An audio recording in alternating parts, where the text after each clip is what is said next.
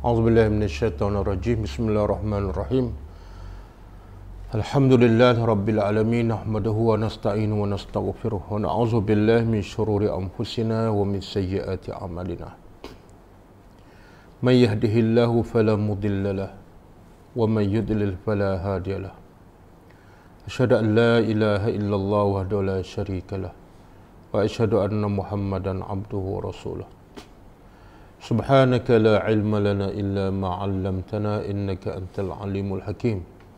Allahumma 'allimna ma yanfa'una wanfa'na bima 'allamtana wa zidna ilma. Allahumma ati anfusana taqwaha wa zakkiha anta khairu man zakkaha. Anta waliyuha wa maulaha. Rabbi yassir wa la tu'assir, Rabbi tammim bil khair, amma ba'du. Okey, kita sambung tadabbur surah Ibrahim, ayat yang ke-19.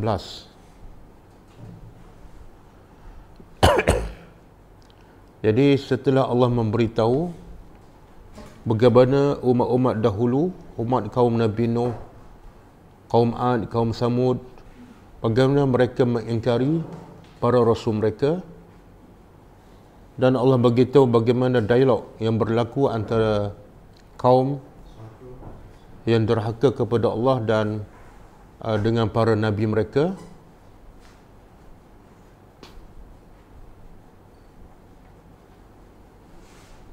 Kemudian Allah beritahu akibat kesudahan kaum-kaum yang ingkar kepada Allah, yang menolak para rasul mereka,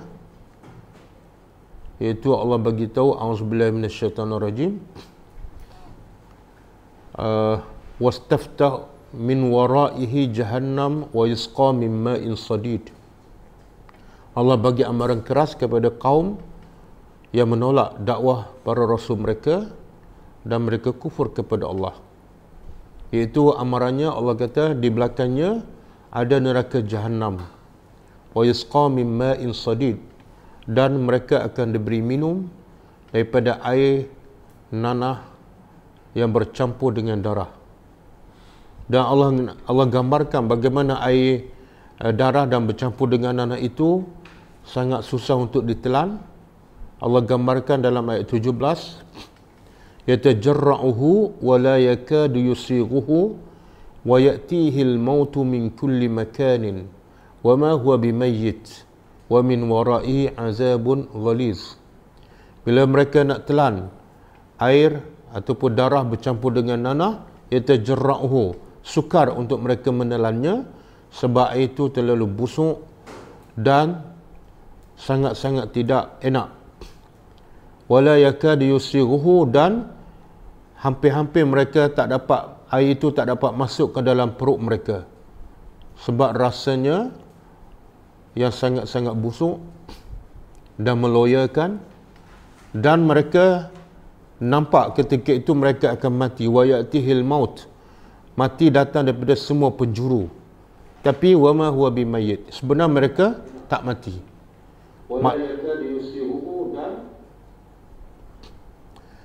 Dan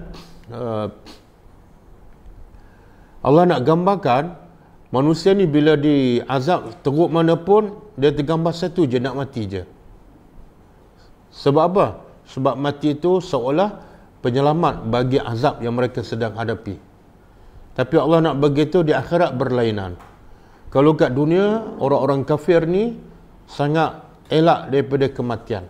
Mereka kau boleh nak hidup selama-lamanya. Tapi terbalik di akhirat besok, mereka sangat-sangat nak mati. Sebab hanya mati saja boleh menyelamatkan mereka daripada azab Allah. Tapi ketika itu, bila kat dunia mereka tak nak mati, Allah bagi dia mati. Sebab dunia tempat ujian, dan bila di akhirat mereka nak mati, Allah tak bagi mati pula, sebab di akhirat adalah tempat balasan. Bahkan Allah kata lagi, wa min waraihi, di sebalik azab yang disebut itu, minum air darah bercampur dengan nanah, di sebalik itu, selepas itu ada azabun ghaliz, azab yang lagi keras. Jadi semua ni Allah rakam sebelum berlaku, sebagai peringatan kepada manusia yang masih hidup masih ada peluang untuk bertaubat kepada Allah Subhanahu Wa Taala. Kemudian Allah beritahu pula satu lagi bentuk azab kepada orang kafir ialah dalam ayat 18.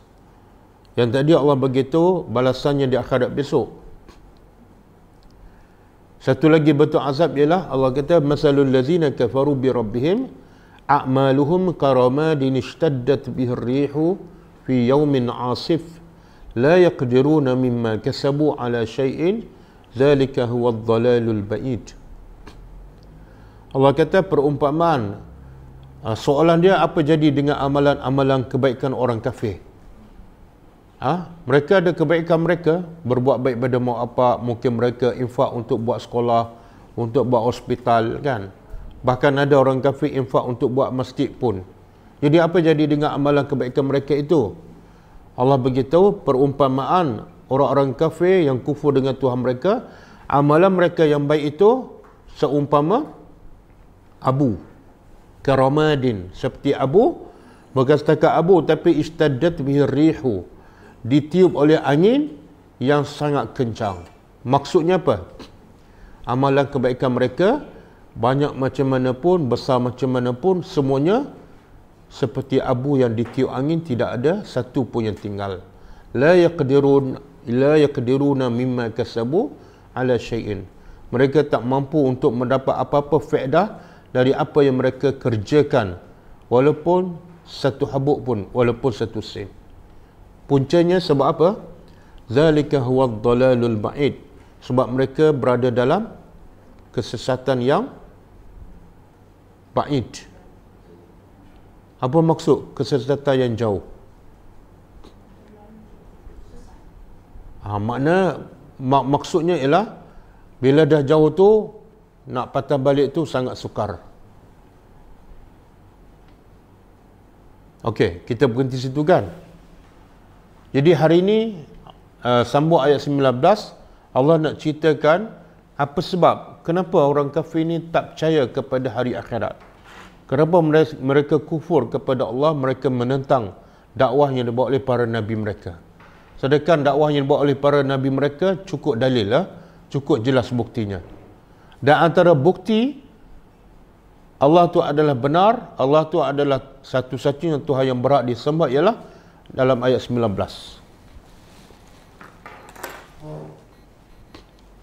A'udzubillahi minasyaitonirrajim. Alam tara. Alam tara mana? Tidakkah? Tara? Tara di sini bukan makna melihat. Tara ni makna mengetahui. Dia tara ni ataupun ru'yatun. Ra'a, yara, ru'yatun. Ru'yatun ada dua. Satu, ru'yatun basariyah, iaitu ru'yah dengan melihat dengan mata. Yang kedua, ru'yatun idrakiyah ataupun ilmiyah. Ru'yah iaitu mengetahui. Yang ni melihat dengan mata, yang ni idrak, mana mengetahui.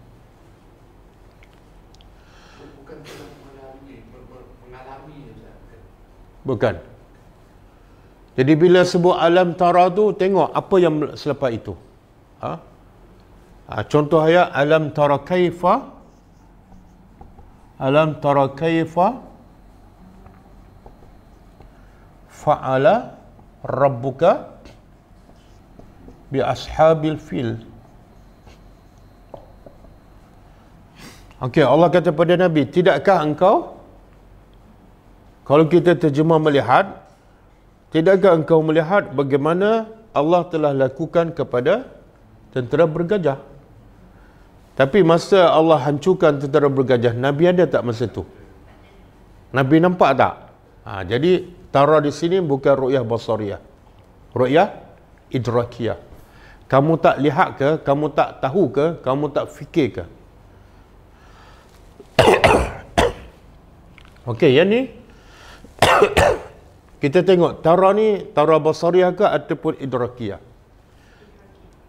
Tengok ayat selepas tu. Ustaz, ada ke dalam ayat Quran yang tara yang berbentuk basariah juga? Yang berbentuk basariah. Ada. Macam bukan tara tetapi Ara'aita allazi yukazzibu biddin. Jadi tara ni fi'il mudhari'. Kalau ra'aita fi'il madhi, daripada perkataan yang sama. Adakah engkau melihat orang yang mendustakan agama? Itu tara apa tu? Ra'a apa dia? Dengan mata. Mana orang yang mendustakan agama, iaitu orang munafik, ada depan Nabi, berlega di sekeliling Nabi. Okey, di sini Allah kata apa? Alam tara annallah, sesungguhnya Allah khalaqa, telah mencipta. Jadi tara di sini tara apa? Melihat dengan mata ke berfikir dengan akal? Berfikir. Jadi tidakkah engkau mengetahui ataupun engkau berfikir? Sebab itulah biasanya dalam Quran kalau Allah sebut alam tara tu, sebenarnya mesejnya apa dia? Apa mesej yang Allah nak daripada kita bila Allah sebut alam tara? Allah nak kita berfikir. Bukan Allah nak kita habiskan ayat tu. Bukan Allah nak kita khatam, tak. Allah nak kita berfikir. Renung. Allah kata, cuba fikir.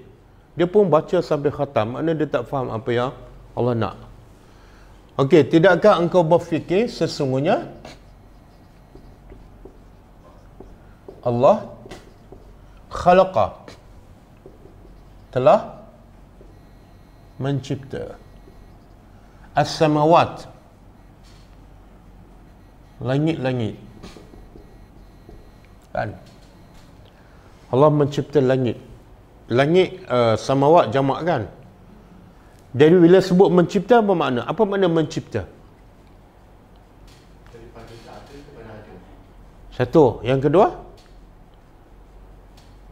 kedua, mencipta sesuatu yang tidak ada contoh sebelum itu. Kita banyak buat benda kan, tapi ada contoh kan, ada simple kan. Mana kita tak hebat sangat lah, sebab kita tiru apa yang orang dah buat kan. Cuma kita ubah-ubah je. Tapi bila Tuhan cipta langit, ada tak contoh sebelum tu? Itu hebat. Okey, Allah telah mencipta langit-langit wal arda, dan bumi bil haq, dengan benar. Apa maksud dengan benar? Bil haq ni makna Allah betul-betul cipta. Satu. Yang kedua, Allah cipta langit tu adalah untuk kebenaran, bukan untuk sia-sia. Sebab itulah kita bila tengok langit ke ataupun tengok ciptaan Allah, kita disunatkan baca zikir. Zikir apa? Zikir apa? Tengok tak langit? Tengok kan? Ada. Apa dia? Bahasa Arabnya? Rugi baca bahasa Melayu sebab tak ada pahala. Rabbana ma khalaqta hadza batila subhanaka faqina azaban nar. Surah Ali Imran. Dalam surah Ali Imran ayat 195. Apa maksud tu? Rabbana ma khalaqta hadza batila.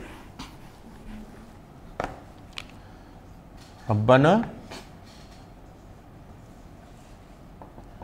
ma khalaqta hadza batila subhanaka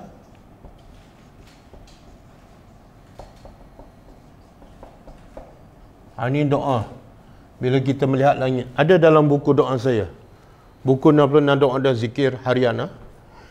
Wahai Tuhan kami, tidak engkau ciptakan ini, iaitu langit, bumi dan semua, batilah, sia-sia. Boleh? Jadi apa maksud sia-sia? Lawan dia bil haq. Jadi kalau nak terjemah hak ni apa maksud? Allah tidak pernah cipta langit dan bumi sia-sia. Habis cipta untuk apa? Bil haq. Ada faedah, ada kebenaran.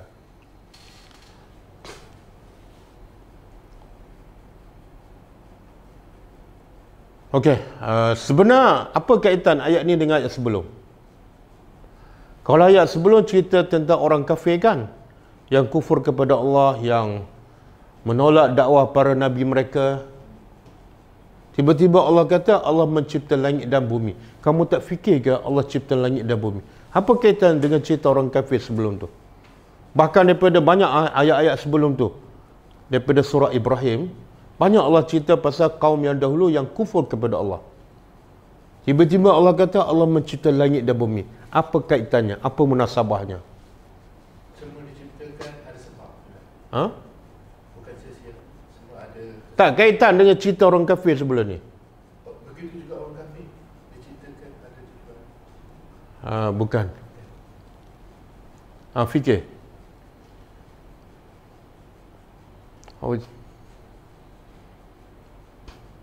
Itu tadabbur kena berfikir. Kalau tafsir dengar je sampai tidur. Dia orang kafir tak kufur kepada Allah sebab apa? Menentang para rasul sebab apa? Antara cerita yang Allah bawa apa dia? Iaitu cerita hari akhirat. Antara cerita para nabi bawa ialah cerita hari akhirat. Hidup kat dunia ujian. Sementara je. Lepas ni akan dibangkitkan untuk diberi balasan yang adil. Yang tu orang kafir tak percaya. Bila dia tak percaya pada cerita akhirat, apa jadi? Dia akan buat apa saja. Dia menentang Tuhan, dia buat maksiat. Okey, apa punca mereka tak percaya?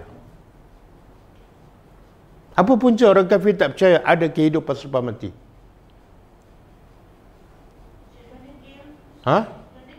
Yalah, sebab apa? Baca tak surah Yasin? Baca kan? Kan dah pension dah. Baca lagi.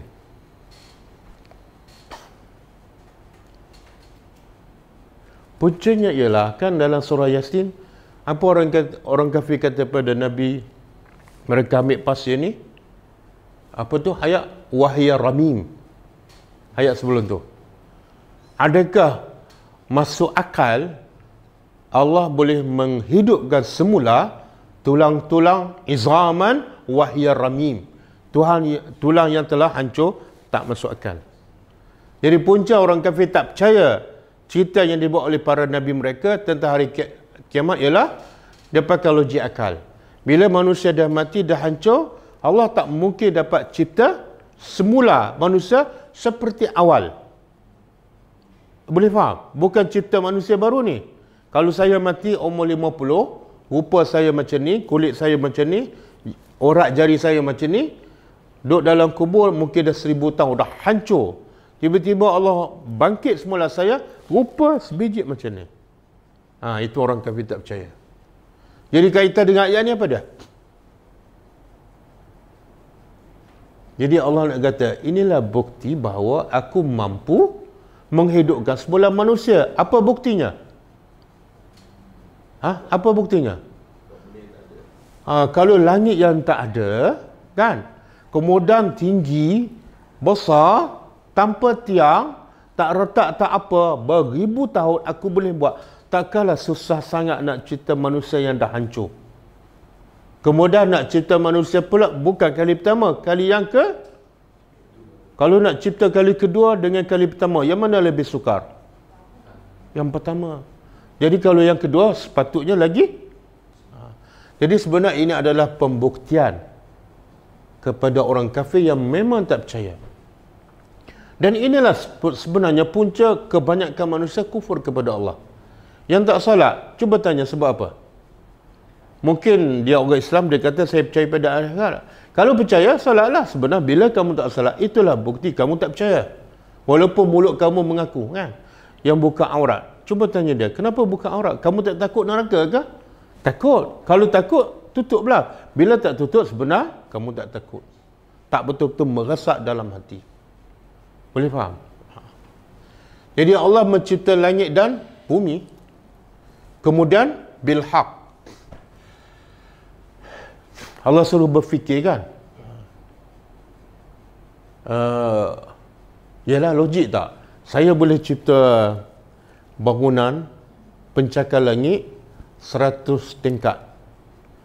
Tiba-tiba orang tak percaya saya boleh boleh cipta meja yang kecil. Logik tak? Ciptaan langit dengan ciptaan manusia mana lebih hebat? Jadi Allah kata fikirlah. Langit yang besar 7 lapis aku boleh buat, takkanlah kamu yang kecil ni. Okey, kemudian in yasha. In sekiranya.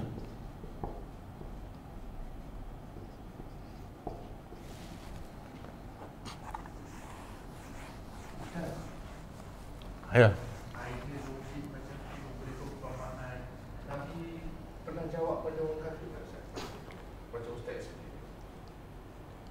Tak, Nabi jawab dengan ayat Quran. Ada. Tapi mereka percaya tak pada ayat Quran ni? Tak. Inilah ayat ni lah. Ni Allah suruh Nabi fikir, sebenarnya Allah suruh Nabi suruh orang kafir berfikir. Nabi beriman tak? Beriman. Jadi ayat ni sebenarnya untuk targetnya untuk orang yang tak beriman tu.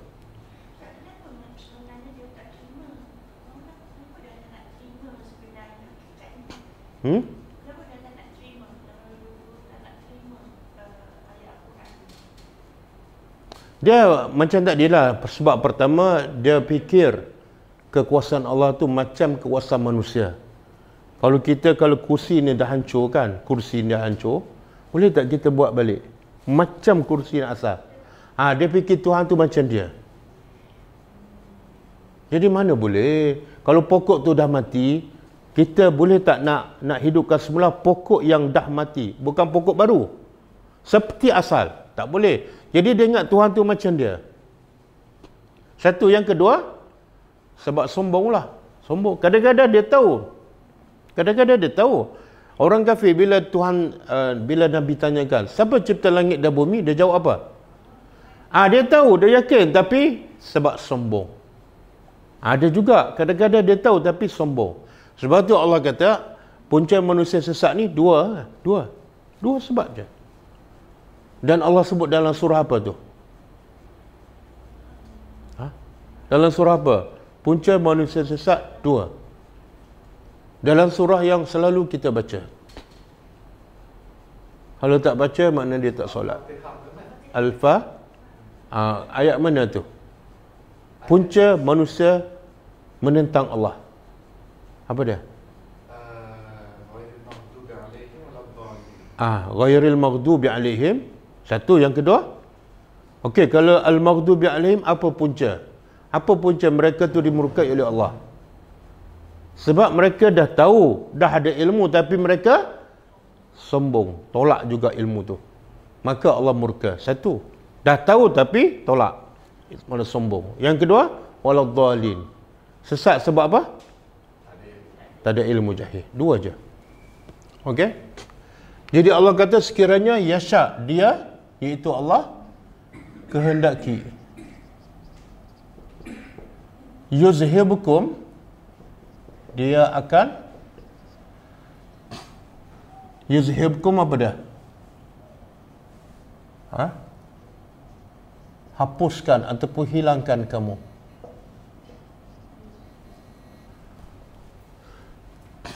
Jadi Allah boleh tak nak hilangkan manusia? Boleh. Dalam sekelip mata kan. Kita tahu tak, bila berlaku kiamat ni, manusia ramai tak lagi masa tu? Ramai lagi. Tapi berapa masa Allah ambil untuk matikan semua sekaligus? Nafkhatun wahidah, satu tiupan je. Bila ditiup satu tiupan, semua mati sekaligus, serentak. Begitu juga bila manusia dah mati semua, dah masuk dalam tanah, dalam kubur, Allah nak bangkitkan semula. Allah ambil berapa masa untuk bangkitkan semua yang dah mati tu, daripada Adam sampai kiamat? Nafkhatun wahidah, satu tiupan. Kita kalau nak matikan, bukan nak matikan orang, nak matikan lilin hari jadi tu, berapa kali tiup? Tengok lilin lah berapa batang kan, itu baru nak matikan lilin. Jadi Allah kata kalau dia nak, dia boleh hapuskan. Tsunami berapa sekali mati? Tsunami tu datang sekejap je. Berapa sekali mati? Tak sampai 300,000. 300,000. Dan tentera Firaun dengan Firaun sekali kan dilemaskan oleh Allah sekelip mata je. Berapa ramai?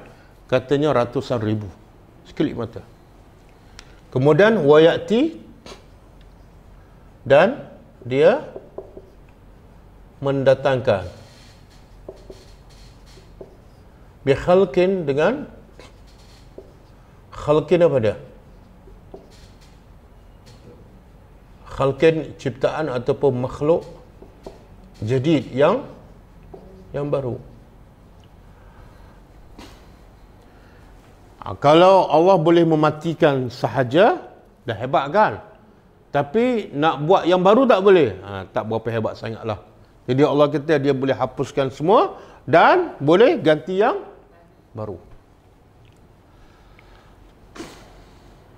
Okey. Ada ini kalau Allah nak tunjuk kuasa dia lah. Tapi ada ayat lain Allah kata kalau kamu murtad, kamu kufur kepada Allah, Allah boleh matikan kamu semua dan Allah cipta makhluk yang baru yang sifatnya berlawanan dengan sifat yang Allah matikan. Apa dia? Cuba buka surah ni, surah Al-Ma'idah ayat 54. Ayat 54. Surah Al-Ma'idah.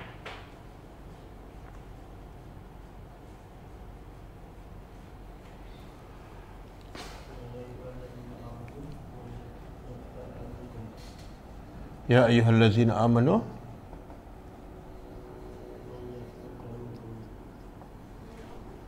ayat 54.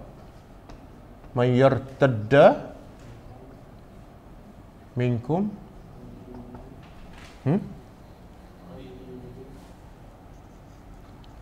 andi ihim fasawfa ya'tillahu bi qaumin yuhibbuhum, kemudian wa yuhibbunahu, kemudian azillatin alal mu'minin, yang keempat a'izzatin alal kafirin, yang kelima yujahiduna fi sabilillah.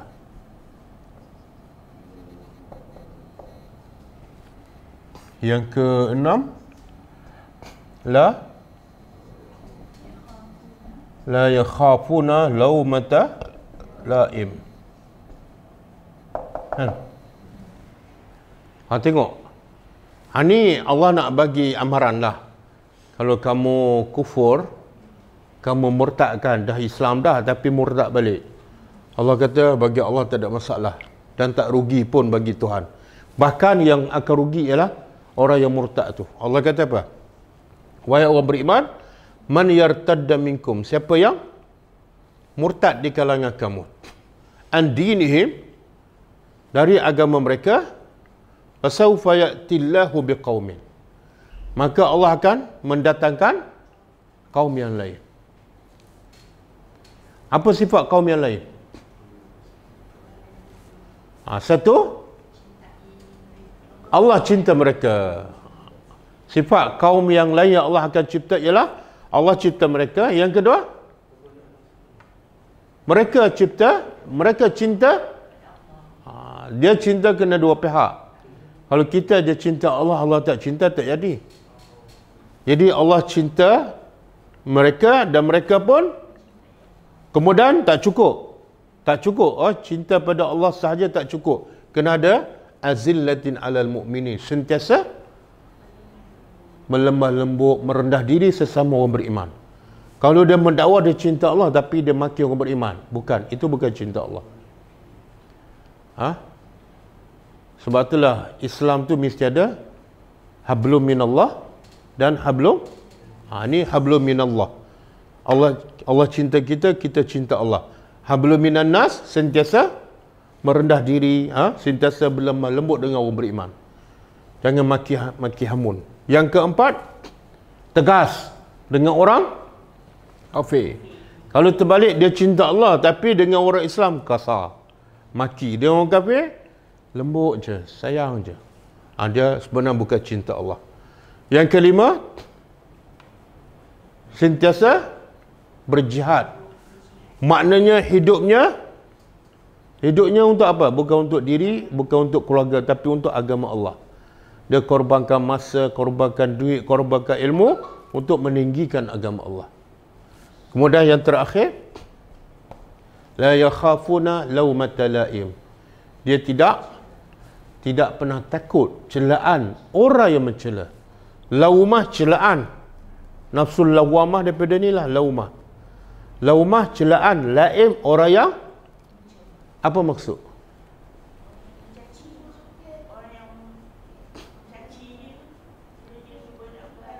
Tak, dia tak takut. Kita ni ada tak? Kita bila kita tahu kebenaran, kita ada rasa takut nak sampaikan ataupun nak tegur. Belum ada sifat ni. Kalau aku tegurkan nanti orang kata, takutlah tu. Takut orang kata, tak ada sifat ni. Bukan tak cukup ilmu, tak cukup berani. Tak cukup berani. Sebab boleh sampaikan ilmu walaupun satu ayat. Kadang-kadang orang ilmu banyak ada. Sahih Bukhari, Sahih Muslim, hafal Quran, tapi penakut juga. Okey? Dia salah ambil kira tentang orang lain punya komen tadi. Yalah. Jadi sebenarnya dia seolah dia jadi hamba orang lah. Takut orang kata tu hamba orang lah tu. Yang sepatut kalau dia hamba Allah, takut Allah marah. Okey? Surah Al-Ma'idah ayat 54. Okey. Ayat 19 ni Allah nak bukti apa ni? Nak bukti apa ayat 19? Allah berkuasa menghidupkan semula manusia. Salah satu bukti Allah cipta langit kan. Okey. Allah nak buktikan Allah berkuasa mencipta semula manusia yang telah mati dah hancur. Salah satu, dengan Allah beritahu dia boleh cipta langit dan bumi.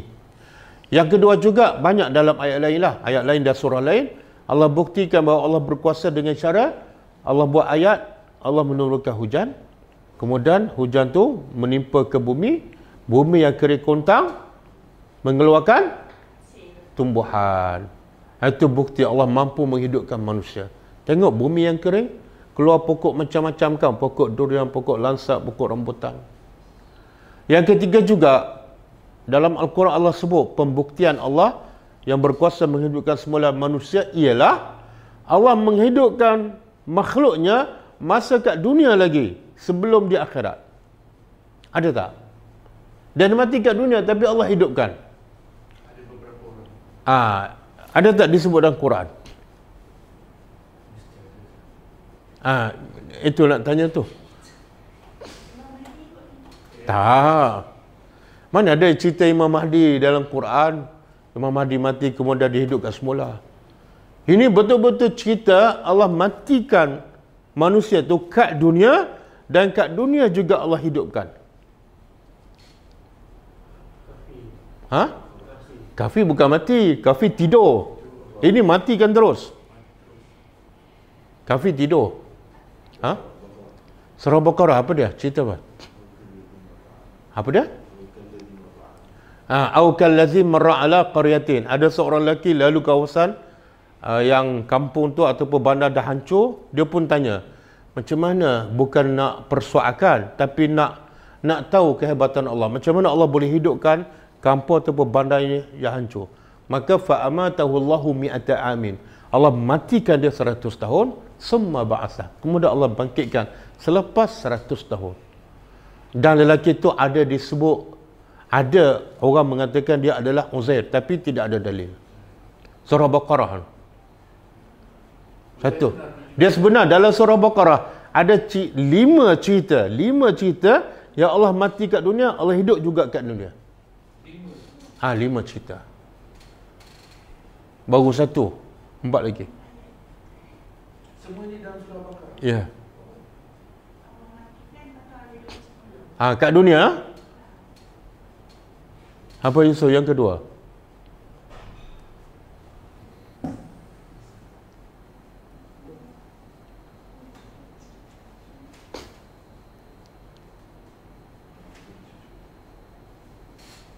Yasin ayat berapa? Oh, Yasin. Keluarkan. Ada 4 lagi cerita. Iyalah, surah Yasin tak ada. Surah Yasin tak ada. Itu bahaya bila baca surah Yasin saja tak tahu cerita dalam surah Baqarah.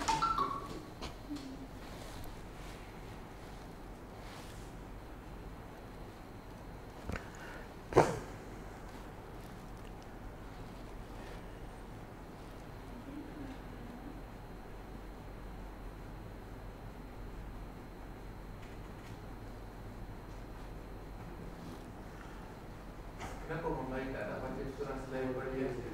Tanyalah entah orang Melayu kan. Okey, ada soalan tadi surah Yasin yang pasal Allah, mana dia bertanya bagaimana Allah boleh hidupkan tulang yang telah reput. Surah Yasin ayat 78. 78 soalan tadi. Okey, tak tahu itu ada jawab tu, Zahrin. Al-Baqarah 259, betul. 259 kita dah sebut tadi kan. Au kallazi marra ala qaryatin. 260 cerita Nabi Ibrahim yang minta Allah tunjukkan bagaimana Allah menghidupkan yang mati. Maka Allah kata pada Ibrahim, ambil burung, potong-potong, letak atas gunung kan. Itu pun makhluk yang Allah matikan dan Allah hidupkan masa kat dunia. 260 surah Baqarah. 2. Yang ketiga, kisah lembu lah, kisah Baqarah. Kan orang tu Bani Israel dibunuh kan. Kemudian bila nak cari pembunuh, Allah kata sembelih lembu. Kemudian ambil anggota lembu, pukul si mayat kan. Dan mayat tu hidup. 3. Itu ayat 56. Ayat 56. Ayat 164. Cerita apa tu? Bukan. Ini cerita betul-betul makhluk yang mati kat dunia Allah hidupkan. Ayat 56, kemudian ayat 73. Ayat 73.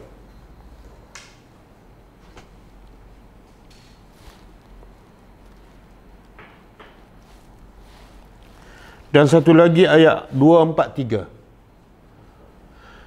Tengok balik. Cek kat rumah. Kerja rumah. Jangan kerja rumah kat dapur je. Kerja rumah, cuba tengok betul tak? 5 cerita dalam surah Baqarah yang Allah buktikan kehebatan dia boleh hidupkan semula manusia yang dah mati, dah hancur. Iaitu Allah matikan kat dunia dan Allah hidupkan kat dunia. 5 kisah dalam surah Al-Baqarah.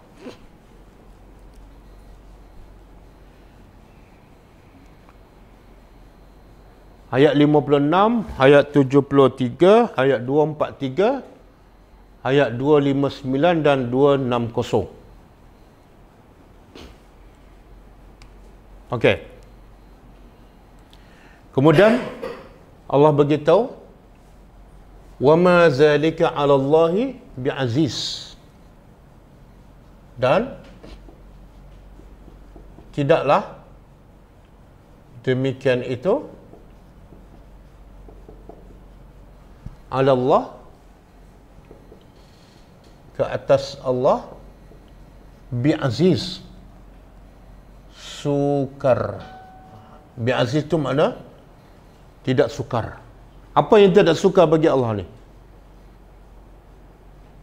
Apa yang tidak sukar?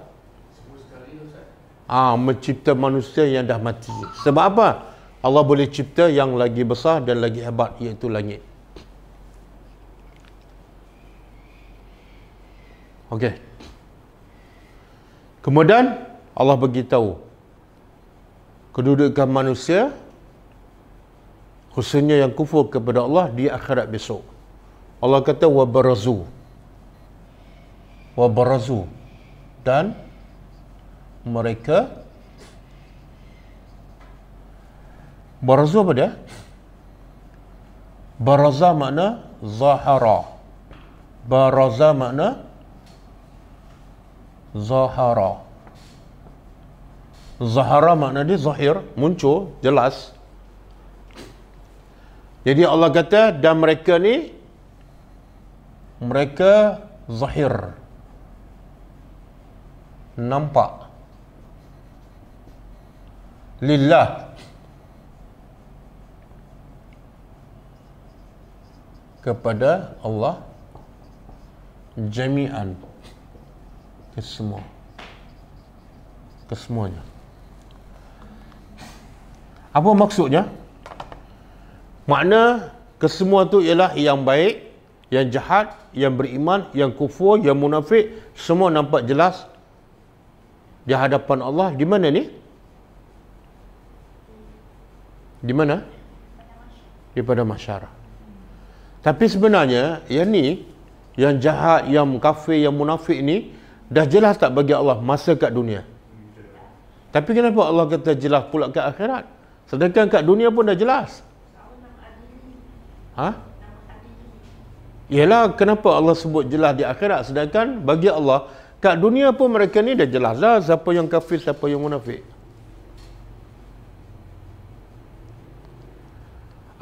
Yang kat dunia ni bagi Allah jelas, tapi ramai yang kafir, ramai yang munafik tak rasa pun Allah tahu.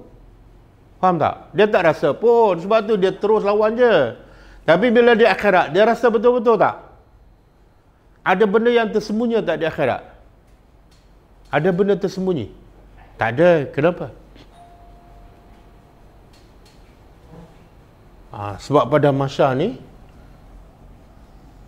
dia macam apa? Padan jarak. Kalau kat dunia kita boleh sembunyi dalam rumah, dalam bangunan, kan? Di akhirat besok pada mahsyar nak duduk kat mana? Dah semua pula dalam keadaan bogel, kan? Semua yang beriman ke, yang munafik, yang kafir, semua bogel. Duduk di satu tempat, satu tempat, satu padang. Jadi tak ada benda yang tersembunyi. Ini maksud wabarazu lillah. Dan sebenarnya satu lagi, di akhirat besok di pada mahsyar, orang beriman tahu tak siapa yang jahat, dan yang jahat tahu tak siapa beriman? Tahu kan? Kalau kat dunia kita tahu tak? Kadang-kadang duduk sebelah kita, sebenarnya dia tak solat pun kita tak tahu. Kadang-kadang munafik duduk sebelah kita, kawan baik, kita tak tahu. Tapi bila di akhirat kita tahu tak? Dari mana kita tahu? Kalau muka orang beriman putih, bercahaya. Kalau muka orang tak beriman hitam, pekat, biru, kan? Kita dapat tahu.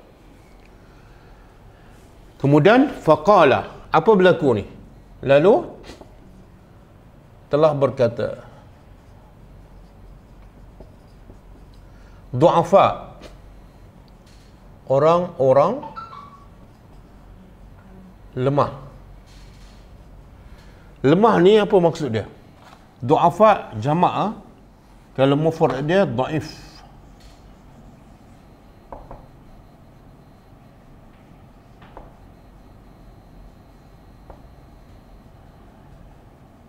Dhaif seorang, kalau ramai du'afa.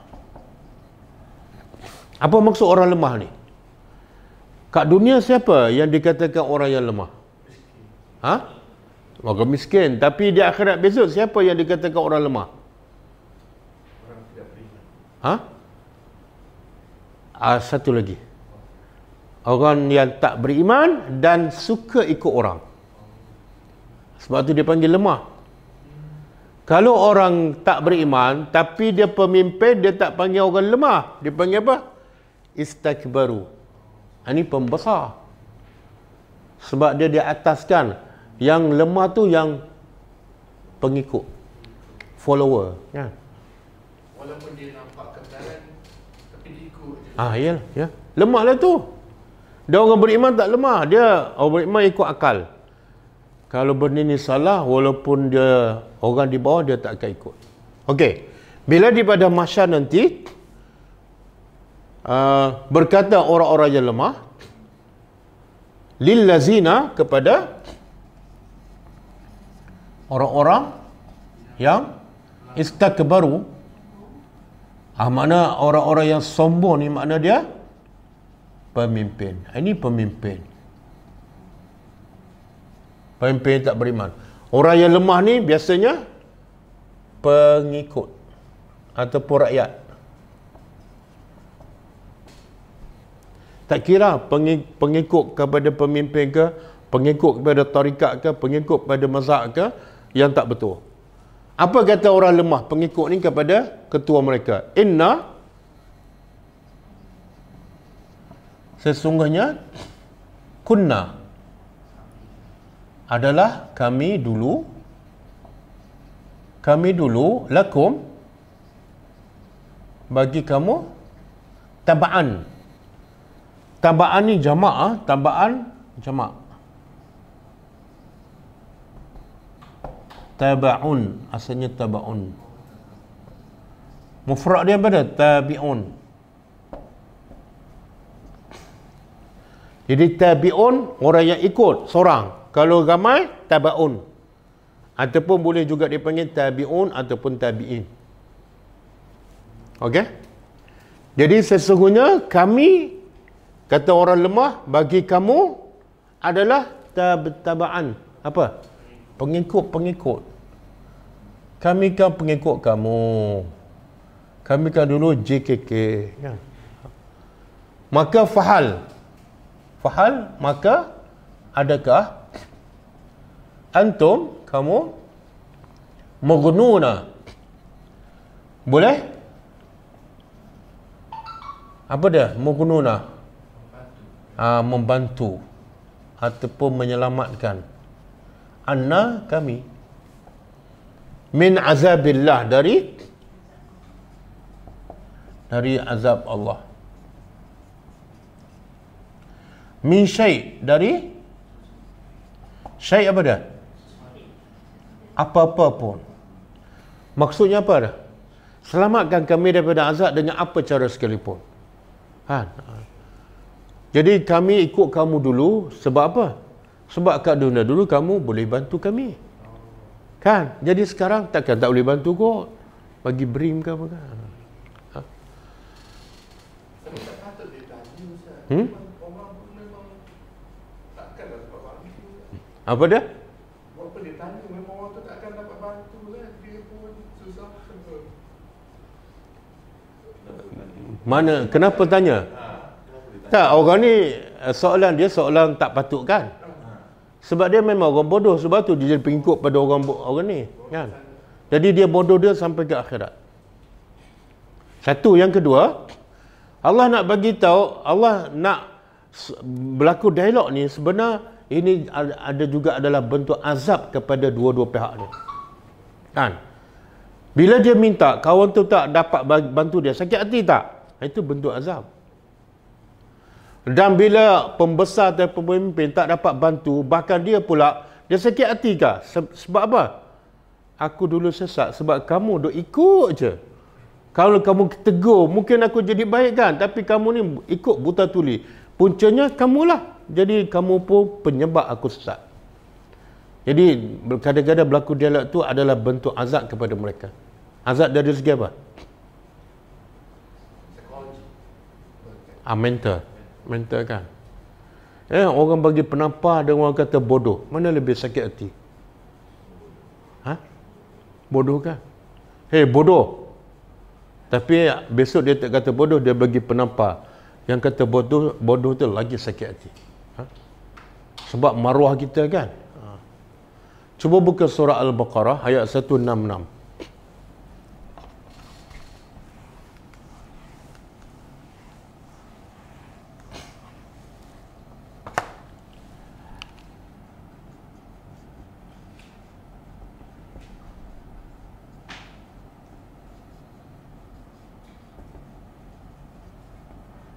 Istabarra allazina tubi'u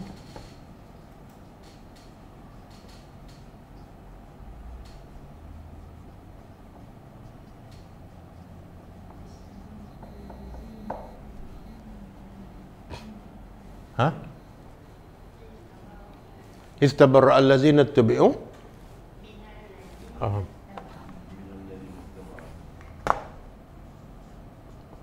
Minal ladzina ittaba'u wa ra'awul azab wa taqatta'at.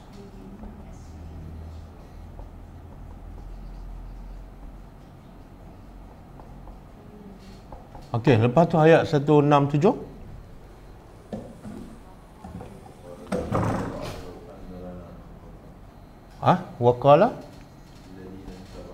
Waqala allazina ittaba'u law anna lana karratan fanatabarra'a minhu minhum kama tabarra'u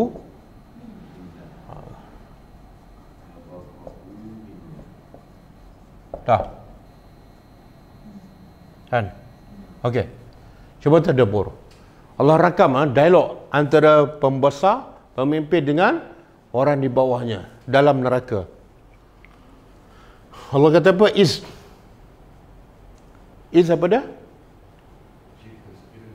Ingatlah ketika mana tabarra'a, telah tabarra' apa dia?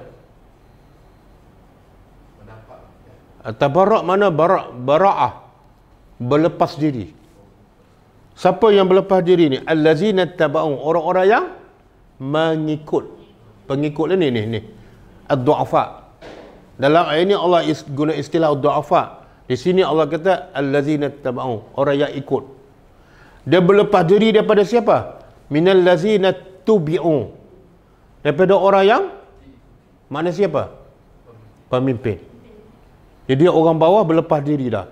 Masa kat dunia bukan main rapatkan, puja bukan main. Kemudian wara'awul azab, bila tu dia berlepas diri? Bila nampak azab. Kat dunia cakap apa pun tak dengar, tak percaya kan. Tapi bila dia nampak, dia panggil apa ni? Kalau nampak tu, ilmu ada banyak peringkat kan. Ayalah, yakin tu banyak. Ilmul yakin, ainul yakin, hakul yakin. Yang ni apa ni? Ainul yakin. Bila dah nampak baru percaya. Dan masa tu wa taqatta'at bihimul asbab. Taqatta'at apa dia? Qata'at, terputus. Al-asbab ni dah jadi bahasa Melayu. Dia jamak ni. Kalau mufrad dia sabab. Kalau satu sebab, dah jadi bahasa Melayu. Kalau jamak asbab pun orang Melayu pakai juga. Ni semua ni asbab je. Apa maksud? Apa maksud? Terputus segala penyebab-penyebab. Kat dunia bila ada masalah, ada sebab je dia dapat bantuan. Mungkin kabel kan, mungkin ada duit, mungkin polis, mungkin tentera.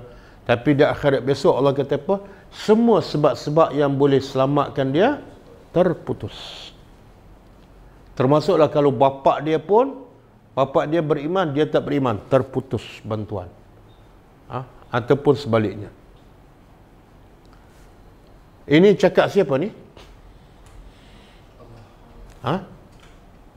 Allah yang cakap kan. Kemudian waqala allazina taba'u, telah berkata orang-orang yang pemimpin ni.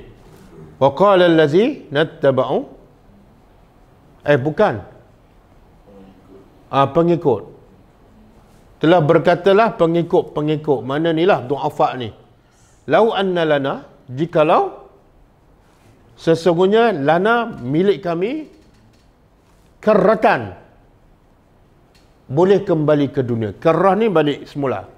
Kalau kami boleh balik semula ke dunia, apa kami nak buat yang pertama? Fanatabarra' minhum, kami nak berlepas diri. Yang tadi pembesar ni, pembesar berlepas diri daripada pengikut. Sekarang pengikut pula cakap, kalau kami boleh balik semula ke dunia, kami akan berlepas diri daripada membesar, kama tabarra'u minna, sebagaimana mereka dah berlepas diri. Di akhirat besok mereka tak kenal kami, buat tak kenal dah. Maka kami kalau balik kat dunia, kami nak buat apa? Nak buat tak kenal juga. Tapi boleh tak? Ni karratan ni mustahil. Balik semula ke dunia mustahil. Tengok Allah rakam perbualan. Dah berlaku ke belum ni? Apa faedah dia? Cerita benda yang belum berlaku. Peringatan kepada siapa? Tapi faham tak ayat ni? Bila faham? Oh, sekarang lah. Selama ni baca tak faham kan? Jadi bila tak faham, tak ada peringatan lah. Sebab itulah pentingnya faham. Kalau kita baca ni habis macam tu je, kan? Berapa ramai yang baca ni tapi tetap jadi pengikut pada pemimpin yang tak betul, kan? Berapa kali dia lalu ayat ni tapi tak berubah. Okey. Kelas-kelas orang Malaysia mengaji, patut dia baca, Ustaz. Yalah. Kebanyakan saya sejak kecil tu memang tak ada pun. Yalah, kita dah umur berapa kan? Kita khatam kali pun dah khatam Quran berapa kali kan? Mungkin berpuluh kali lah. Tapi kita tak faham kan? Tak sokong lagi ya. Yalah. Sekarang belum terlambat lah. Okey. Jadi manusia ni, okey, kita balik pada ayat kita. Orang yang lemah, iaitu orang bawah, berkata pada orang yang sombong, pemimpin dah. Dulu kami ni pengikut kamu, bantulah kami, selamatkan kami. Maka apa jawab pemimpin? Macam Fir'aun, Abu Jahal, Abu Lahab kan? Ni termasuklah ni. Donald Trump. Dia jawab apa? Qalu, mereka berkata, lau, jikalau hadana pada Allah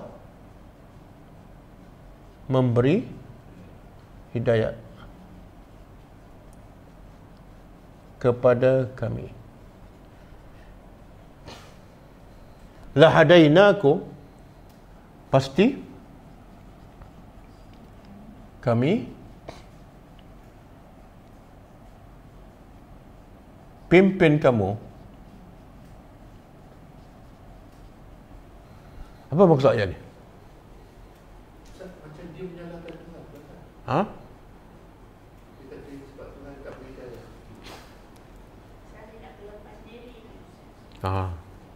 Dia kata kalau Tuhan bagi hidayat pada kami kat dunia dulu, kan? Kami akan bagilah hidayat tu pada kamu. Tapi dah Tuhan tak bagi, kami pun tak dapat hidayat. Kami pun sesat dan kami pun menyesatkan kamu. Jadi jangan salahkan kami. Dia orang kafir di akhirat besok, sama ada daripada masyarakat ataupun di dalam neraka, ada ketika dia mengaku salah sendiri, ada ketika dia salahkan Tuhan. Ikut situasi, ikut keadaan dia. Ada ayat dia kata, Allah nak kami jadi syirik, kami syirik lah. Ada ayat dia kata apa? Dalam surah Al-Mulk. Lau kunna nasma'u au na'qilu ma kunna fi. Kalau dulu kami berfikir, kami berakal, kami tak akan jadi ahli neraka. Alasan. Dia apa-apa saja dia akan macam orang lemas kan. Ada apa saja kat permukaan laut dia akan capai. Begitulah orang kafir. Dan kalau dia tengok Allah sebut dalam surah Al-Hijr kan, rubama yawaddul ladzina kafaru, apa dah? Lau kanu muslimin. Dia kata apa? Rubama, mungkin, yawaddu, ingin, allazina kafaru, orang-orang kafir, ingin apa? Apa orang kafir ingin? Lau kanu, jikalau mereka menjadi orang Islam. Tapi bila ni? Di akhirat. Sekarang dia nak apa? Dia nak terbalik.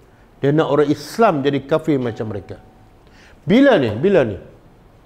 Bila tengok ada orang Islam masuk neraka, keluar. Lepas tu keluar lagi. Dia kata, ya Allah, kalau aku jadi orang Islam macam dia, aku pun boleh keluar juga. Lau. Ini dipanggil lau bahasa Arab. Mana apa? Lau tu adalah mustahil. Okey?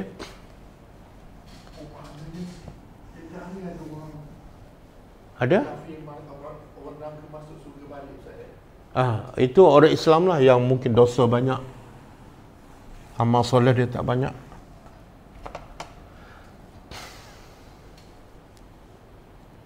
Tengok azab mental kan. Tengok dia kena bakar, makan pula buah zakum, minum pula air panas mendidih, darah, nanah. Lepas tu tengok orang keluar. Ya Allah, bila aku nak keluar? Besok tengok pula orang keluar. Bila aku? Dan dia diberitahu kamu akan kekal. Tengok perasaan. Azab dari segi mental. Cuba buka surah Ghafir. Ustaz, maknanya kalau nak dakwah pada orang Islam patut guna ayat tu dah, Ustaz? Iyalah, sebenarnya ayat ni untuk semua ni, termasuk orang kafir. Tapi masalah kita nak cerita pada orang kafir, orang Islam pun tak faham.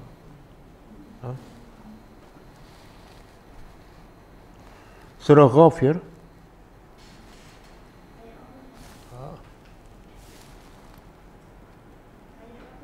Kejap. Surah Ghafir ayat 47.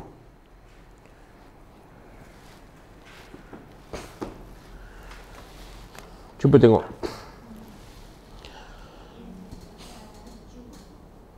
Kadang-kadang ayat tu lebih kurang sama, tapi dalam surah yang berbeza. Supaya apa? Sebab Quran ni Quran kitab pendidikan. Kadang-kadang kita baca ayat ni, kita lupa dah kisah ni kan. Jumpa surah lain, jumpa lagi, mengingatkan kita kembali. Okey, cuba terjemah. Wa iz yatahajjuna. Iz ketika mana? Yatahajjuna, mereka berdebat, berhujah. Antara siapa ni? Antara ni. Pemimpin dengan orang bawah. Ketua dengan pengikut dia. Fayaqulu du'afa, berkata orang yang lemah kepada orang yang sombong, inna kunna lakum taba'an. Sama kan? Sesungguhnya kami bagi kamu adalah pengikut. Fahal antum maghnuna anna? Boleh tak kamu selamatkan kami nasiban? Apa makna nasiban? Sedikit daripada azab. Dia tak minta semua, dia tak minta keluar. Sebab dalam kepala dia tahu dia tak boleh keluar. Kan? Jadi kalau minta semua keluar tu, kemudian apa jawab orang yang sombong? Jawapan dia berbeza dengan ayat ni. Apa kata? Qala allazina nastakbaru inna kullun fiha. Tengok apa jawapan dia? Apa makna?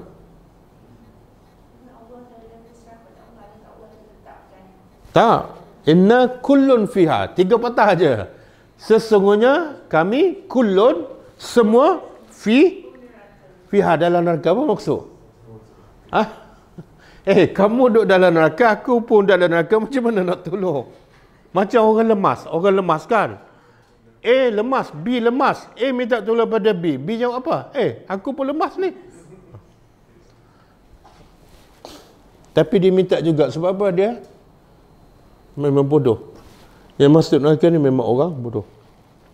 Kemudian, Inna Allah qad hakama bainal ibad. Allah dah hukum, putuskan antara kita. Jangan minta, jangan merayu apa-apa. Lagi teruk ayat 49.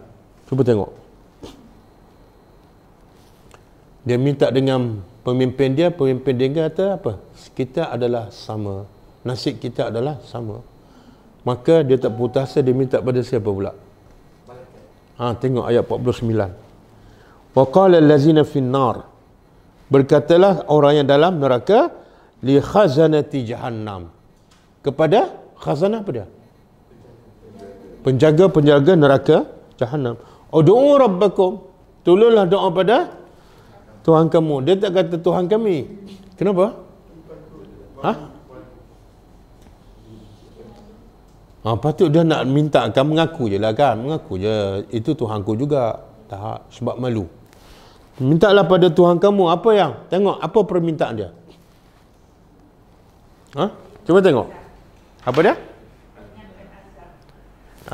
Perkataan dia apa? Yukhaffif. Yukhaffif. Apa benda yukhaffif? Takhfif.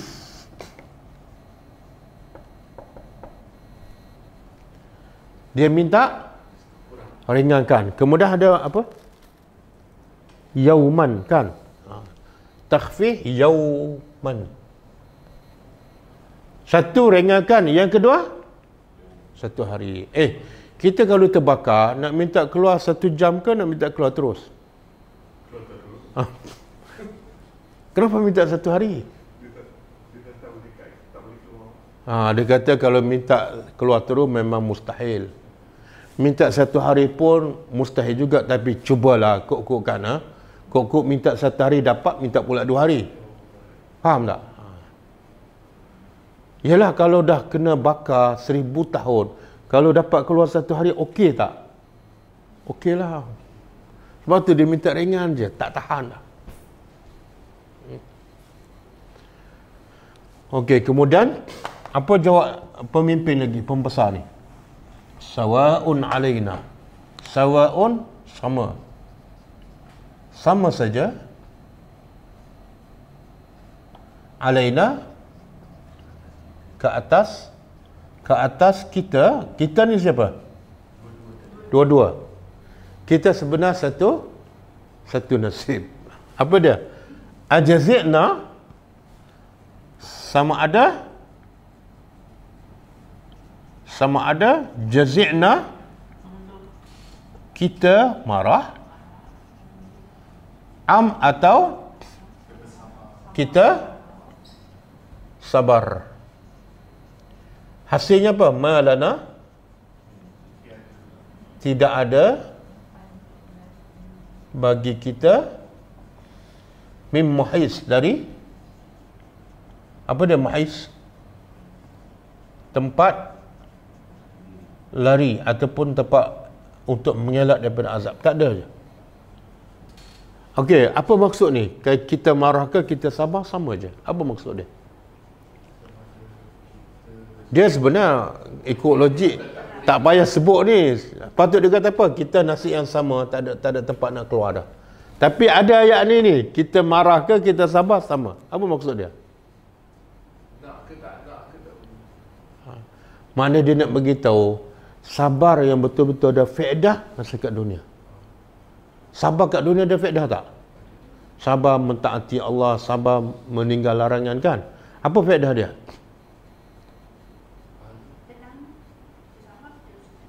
Entah, Allah sebut dalam Quran, Allah akan bagi pahala tanpa hisab.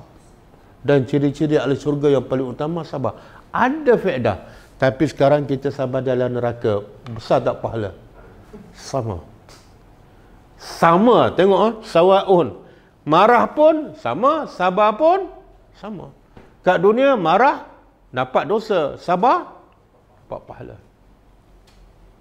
Ada satu riwayat disebut orang kafir dalam neraka ni, dia tengok orang Islam, ada yang menangis dan tunduk kepada Allah. Akhirnya dia keluar daripada neraka. Dia pun bercakap sama-sama dia, okey, kita tengok orang Islam tu, dia boleh keluar sebab dia menangis dan sebab dia tadarruk. Tadarruk di mana? Tunduk, patuh kan. Jadi kita menangis. Cuba tengok, boleh keluar tak? Dia pun pekat menangis, kemudian sabar. Last kali tak boleh keluar juga. Baru keluar ayat ni. Oh, rupa-rupa sabar dengan marah sama je, tak ada beza. Oh, dia orang duduk bersekali juga. Sekali. Ni berlaku dialog ni. Kita tak pasal dengan orang Islam boleh keluar.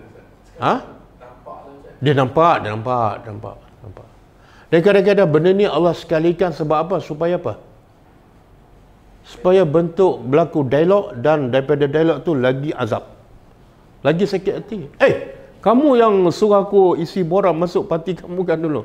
Tengok dua-dua kita masuk neraka pada muka kamu pun pada muka. Okey? Jadi kesimpulan daripada 3 ayat ni ialah apa dia? Apa yang Allah nak bagi tahu?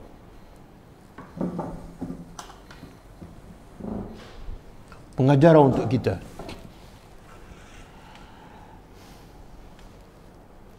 Janganlah jadi ahli neraka. Bila nak ikut, jangan ikut membuta-tuli. Ikutlah al-haq, kebenaran. Jangan tengok siapa pemimpin, tapi tengok apa yang dia bawa. Kalau dia bawa Quran, dia bawa hadis, ikutlah. Tak kira nama dia parti ke, NGO ke, jangan tengok orang, tapi tengoklah apa yang dia bawa. Kemudian yang kedua, Allah nak beritahu, pembesar kat dunia hebat macam mana pun, ramai pengikut macam mana pun, tapi di akhirat adalah tempat paling hina, iaitu masuk neraka dan kekal.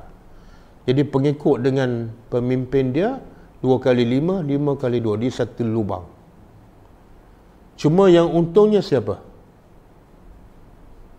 Yang untungnya siapa? Tak, yang untung pembesar, pemimpin yang kafir masa kat dunia lah. Dia dapat jawatan kan, dapat kuasa. Untung kat dunia. Sementara.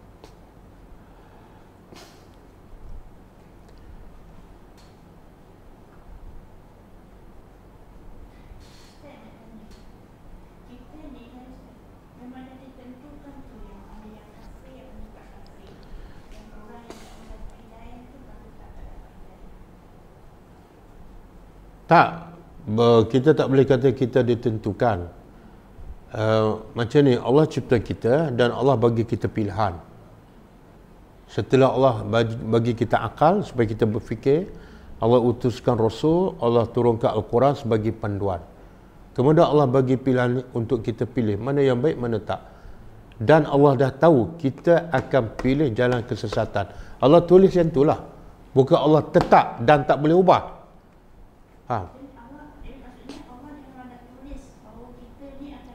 Allah tulis apa yang kita pilih setelah kita diberi pilihan. Allah tak pernah bersalah, Ustaz kan? Tak. Salah manusia tu sendiri. Dan kalau kita kata Allah dah tetapkan, kita tak boleh buat apa, Allah zalim lah. Maha suci Allah. Dan kalau Allah dah tetapkan, apa faedah Allah bagi akal? Tak ada faedah lah akal. Sebab apa? Allah dah tetapkan aku neraka, fikir buat apa lagi? Dan Allah tak bolehlah utuskan Rasul. Rasul Muhammad kamu diam je sebab Allah dah tetapkan aku, tak ada faedah lah utuskan Rasul. Jadi Allah tulis apa yang kita pilih setelah kita diberi pilihan.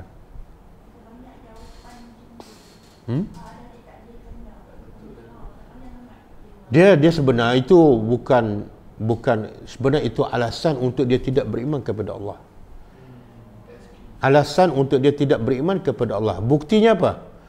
Dia kata kalau bab beriman ni, dia kata Allah dah tetapkan, Allah dah takdirkan, dia pun tak buat apa-apa. Okey? Okey, kita minta dia juga dalam bab rezeki pun buat macam tu. Jangan keluar bekerja, jangan pergi sekolah, duduk kat rumah je. Sebab apa? Allah dah tetapkan. Kamu pergi kerja pun Allah tetapkan kamu tak ada kerja kan? Jadi duduk kat rumah. Makan pun jangan makan. Sebab Allah dah tetapkan, tunggu makan datang. Dia buat tak dalam bab rezeki macam tu? Tak buat. Dia bekerja habis-habisan. Keluar pagi balik malam. Jadi kalau nak menyalahkan takdir, salahkan semua sudut. Jangan bab agama je. Okey, cukup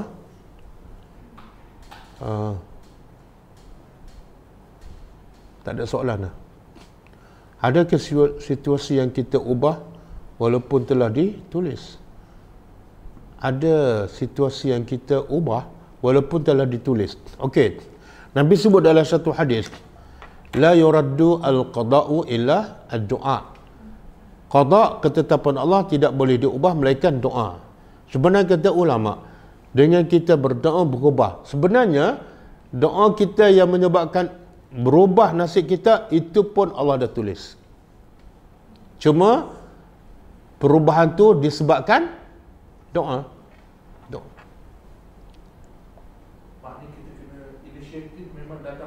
Ya. Nabi kata apa? Setiap orang Allah permudahkan mengikut apa yang dia pilih. Kalau dia memang nak ikut nafsu, Allah permudahkan dia buat maksiat. Kalau dia memang niat dia, usaha dia nak hidayah, nak syurga, Allah permudahkan jalan ke syurga. Semua bergantung pada dia.